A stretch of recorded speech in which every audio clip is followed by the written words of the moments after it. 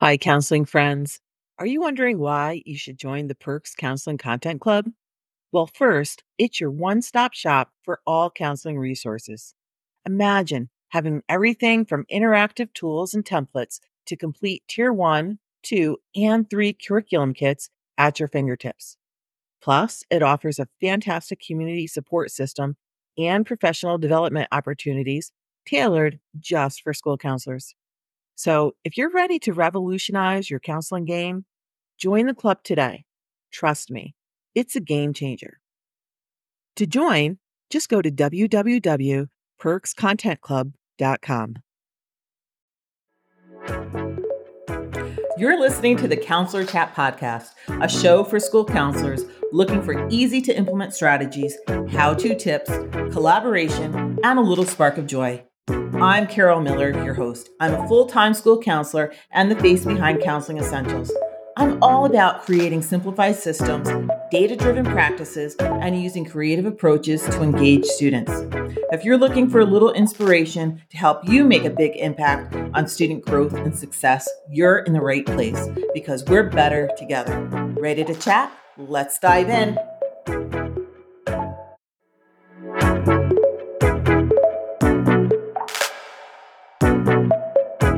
Thank you for joining me for another episode of Counselor Chat.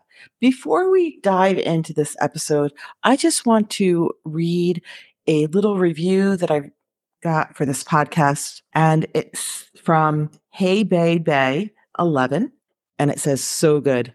Thank you for the great content so far. I am new to the schools as a counselor and love having podcasts to listen to for helpful strategies and to normalize some of my feelings when I have tough days. I am confident that some of these strategies will be helpful each day in my school. Thanks again." I want to say thank you for that. It just means so much. I love reading your reviews for the podcast, and I do read each one. So thank you, thank you, thank you. All right, let's go on. Let's dive in. So this week, we are really going to be talking about closing down our school year. And it doesn't matter if your school school year has 2 more weeks, a month, or maybe you've already closed out and you're off for the summer. But you still have to wind down and wrap up your school year. So before we grab our suntan lotion and head towards the sun, we need to spend some time thinking about the new beginnings and the fresh starts and the revivifications that we want for our next school year. And if you have data, this is also a really good time to start to analyze what information was collected. And if you didn't collect data, well, think about what data you can collect next year to help really measure your success and your program success. The one thing that I really want you to know is that reflection is self-care. That's right. Reflection is self-care. And I think one of the biggest parts of closing down our school year is to really reflect. We would need to think about what systems worked for us. What do we need to work on and improve? And we also need to think about how we can shift our lives from being busy to productive. First steps I think that we can do in terms of reflection is to really create an end of year report. If you don't know what an end of year report is, it's just kind of a summary, a 1-page summary or maybe a 2-page summary of the things that you've done over the course of the year. Really, it's just a page to show the numbers, right? So how many classroom lessons did you have? Or how many individual counseling sessions did you have over the course of the year? Your counseling groups, your home visits, how many community referrals did you make? Did you do any IEP counseling? If so, what was your caseload? If you're at the high school level, maybe it includes PSAT, SAT, ACT, AP information. Maybe it's about how many annual student reviews or the career tech or college applications that you processed. And also, what responsive services did you offer and how many times were you called? These are good numbers. And for our stakeholders, there's nothing more eye-opening than saying, hey, in the course of the year, I did 512 classroom lessons, or whatever the numbers may be. Or I was called 432 times for responsive services or for a crisis call. That is great information. So having an end of year report is beautiful. And if you think, wow, that's really nice to have, but I did not collect any data over the course of the school year. If you have a calendar, my friends, and you are faithful about writing the things that you did in your calendar, especially when it was like lessons or counseling groups that you had, well, you can use your calendar and just go back through and count. It's a great way to figure out how many sessions that you had or how many lessons that you had over the course of the school year. If you need a template for an end of year report, I will link one in the show notes. I have one, it's a freebie on my website. So I will link that for you. And it really is. It's a great little one pager. We use them in my school and in my district, and we actually will put that together for our advisory council as well. It's just so great for people to see what exactly we've done over the course of the year. The end of the year is also a really great time for a staff survey. Now, it's really important too to make sure that when you're doing a survey that you are surveying your program results and not about you as a school counselor. I see this so often in the Facebook groups. People say, "Oh, I just received the survey back from our staff, and it was just hard to read all the negative comments that they had about me in the survey." Well, that's because they're not your evaluator. They shouldn't be evaluating you as a person, but what you want to know from them is, are the services that you provided, did they meet the needs of the students? So if you were delivering classroom lessons, were the content that you had, was it what your students needed? Or is there other specific content that they really thought would be helpful that their kids didn't have? Especially if you have like a canned curriculum. If you then you can't really stray off of it, knowing that, hey, we covered all these units, but really what I needed was a lesson on this, that's helpful information. Also, knowing whether or not they want to have weekly lessons or monthly lessons or somewhere in between, that's helpful information too. If they know what type of counseling groups that you run, if they can identify students that would be helpful or that would really need those groups, that's all good information to know about. So having a staff survey and a program survey can be fantastic information for the next year. Now, my friends, data is so important. And I know people don't like the word data. It's kind of like the dirty word. But data is important because it helps us to improve or modify or really change our services. It helps us to eliminate programs that really aren't meeting their intended needs. It helps us to create new programs that are needed, and it helps us to evaluate existing programs. It can also demonstrate our effectiveness or our program's effect. So data is an awesome thing if we're using it in the right way. So collecting data is just a part of winding down your school year. The other part is really cleanup. That means cleaning out your emails. You don't need an inbox of 25,000 emails. You just don't. So I know what I do each year is I go through and there'll be some things that I can look up really quickly. It might be will books, or I'm trying to think of some others that I get off the top of my head. There's always one person from the district office that emails like all this new stuff. And I usually save it for some reason until the end of the year. And then I just do a search for it's WEU is what it comes out as. It's like a newsletter. And I type that in and I'll have 300 or so of those little emails. And so I just hit delete all. And it's a really good way to get rid of the mass quantities of stuff that we really don't need and maybe are taking up space. And if there's things that you really do need, create some folders in your email to house them.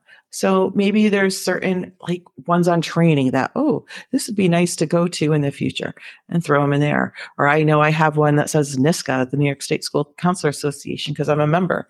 And so I put all my NISCA emails in another. I have one that's all about elementary counselors, and I have one that's pertaining to each grade level. So if there's information about a particular grade level or a student, I put it in there. And at the end of the year, I decide, do I need that or do I not need that? But clean out your emails.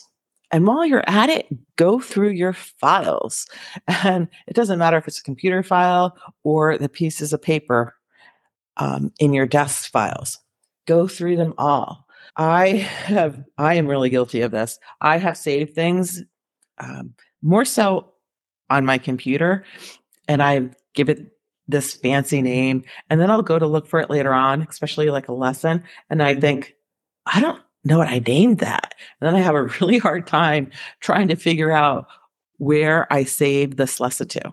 So now I have a little bit easier of a system.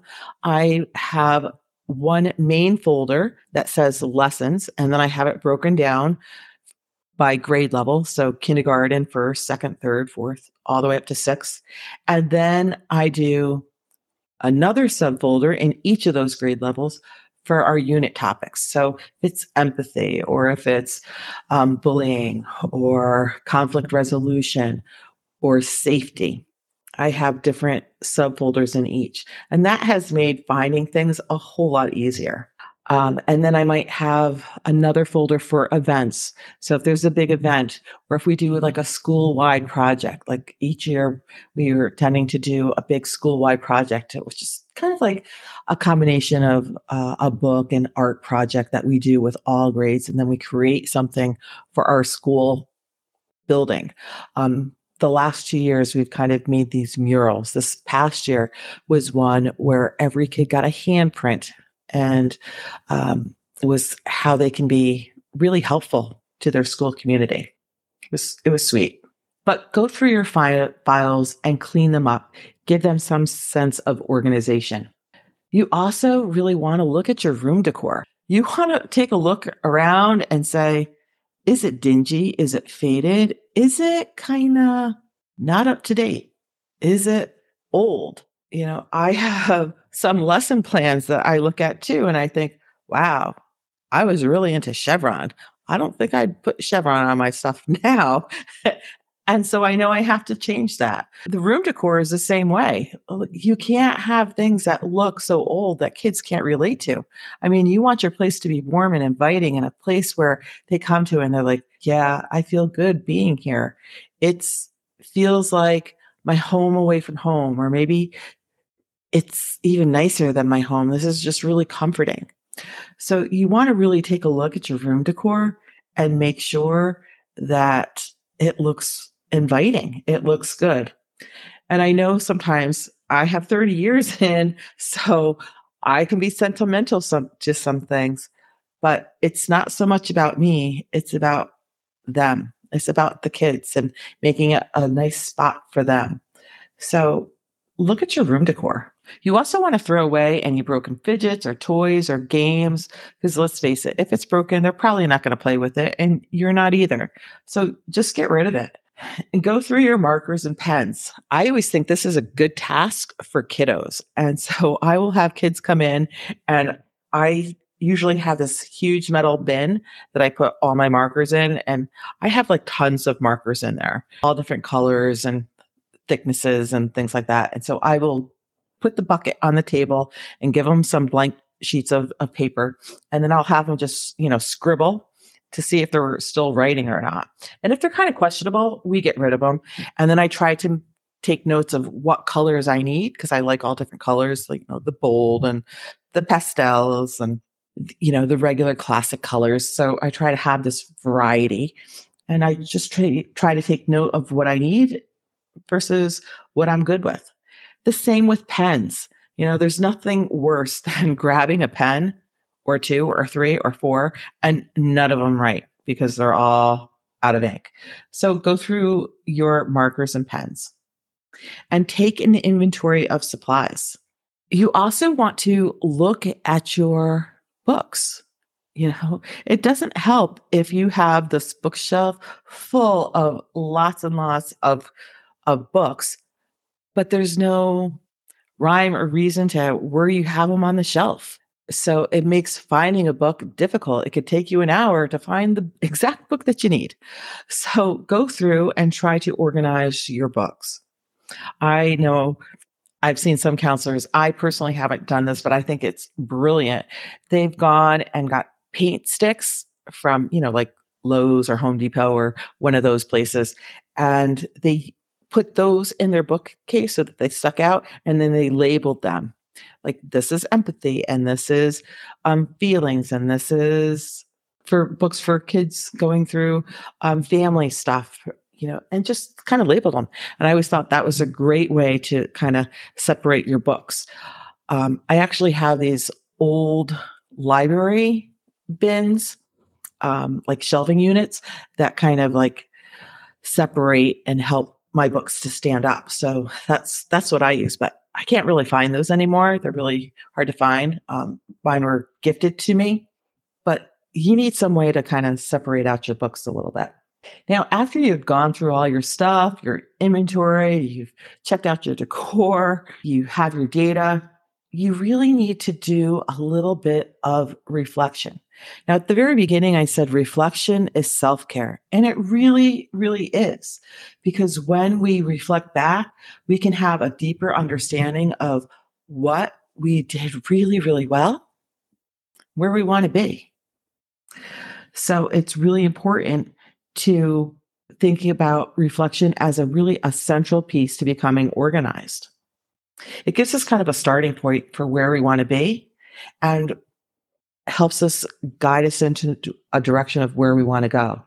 It helps us identify our strengths and what areas really need improvement. So, in addition to looking at maybe the program data from before or the data that we collected, we also have to say if we never collected any data or if we did collect data, was it good data? Did it measure what I wanted to learn? It's reflecting back to that again. As we are going through, we want to really say, is what we're doing or what we did today, is it getting us closer to where we want to be tomorrow? So this whole reflection piece is really, once again, driving us towards having a better understanding of the goals that we have and really helping us to paint a picture of to how we can get there. So that reflection part is so, so important. So as you are reflecting on your program, here are some of the questions that I really want you to think about. So the first one is, what are the things that I felt really good about in my program? What did I do well? What made me feel fantastic? And then what are some of the things I need to improve? What didn't work so well? And what are some of the things I wanted to try, but I just didn't get around to it? Now, if you are in the beginning years of your counseling program, in your counseling career, I know my first year, I had all these things that I wanted to do. I was gung ho. I was like hitting the ground running, trying to make sure I did it all. But then I realized I couldn't do it all. And I had to sit back and relax and look around and really observe what was going on around me. And I then focused on like one or two things. Like, I just wanted to make sure that I could get the basics of the job done. And maybe in your first year, that's all that you can do. And that is fine.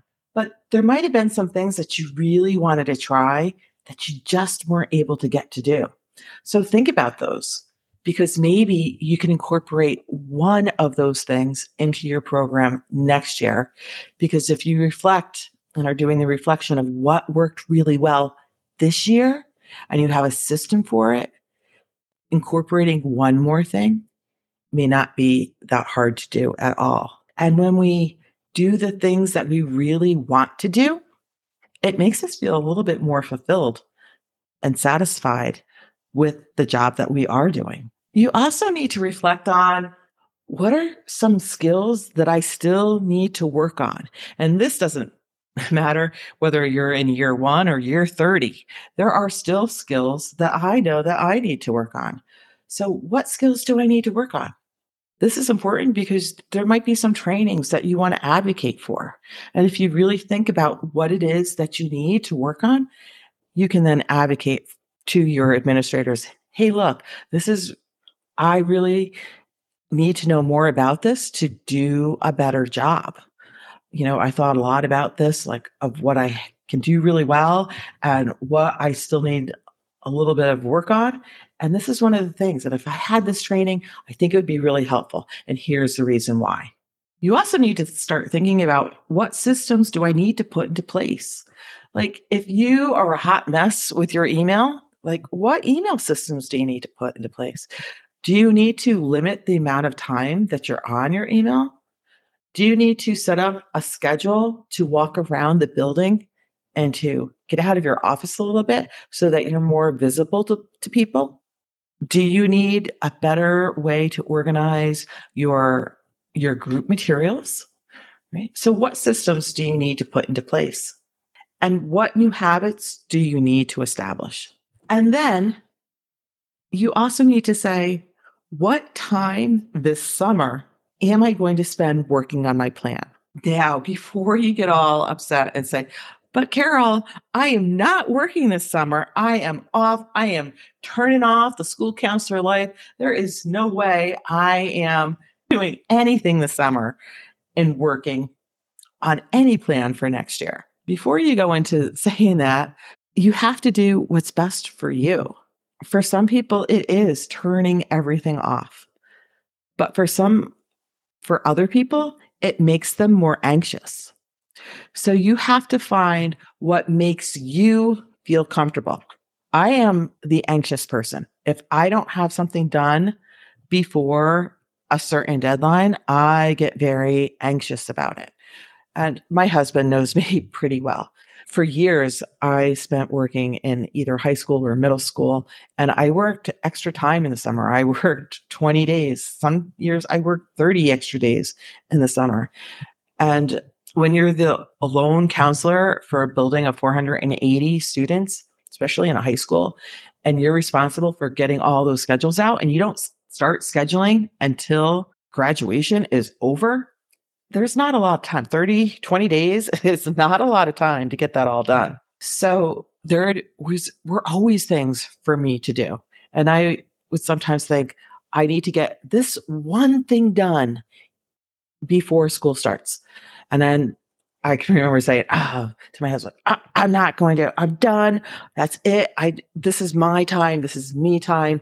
And my husband would always remind me, listen, you need to do for you what's going to make you feel relaxed. And are you going to feel better stressing out about it and being miserable in your time at home because you're thinking about work? And if you only had that one more hour or two more hours, that it would be all done and feel like you can put this to rest. What is going to make you more comfortable? Do that. So if it's putting in a free hour or two at school so that you feel like you head into the year without the added stress of more stuff at the beginning of the school year to do, or are you good under pressure and having that extra thing at the beginning of the year is okay? Figure out you. But what time this summer am I going to spend working on my plan? And then how will working on my plan now help my school year? And last but not least, if you are doing all this stuff to wind down your year and get yourself prepared for next year, how are you going to reward yourself? Because let's face it, we all like rewards. We like to feel like, hey, I got something for doing such a job well done. So if you are putting in this little extra effort to get yourself ready for next year, give yourself a reward. Do it for you. All right, friends, that's all I have for you for today. I hope that this was helpful in some things to help you do to wind down your school year and get yourself ready for next year. As always, if you have any questions or there's something that you want to know more about, feel free to get in touch with me. You can always send me an email at carol@counselingessentials.org or leave me a DM on Facebook or Instagram. I'll be there to answer your questions. All right. Until next time, have a great week.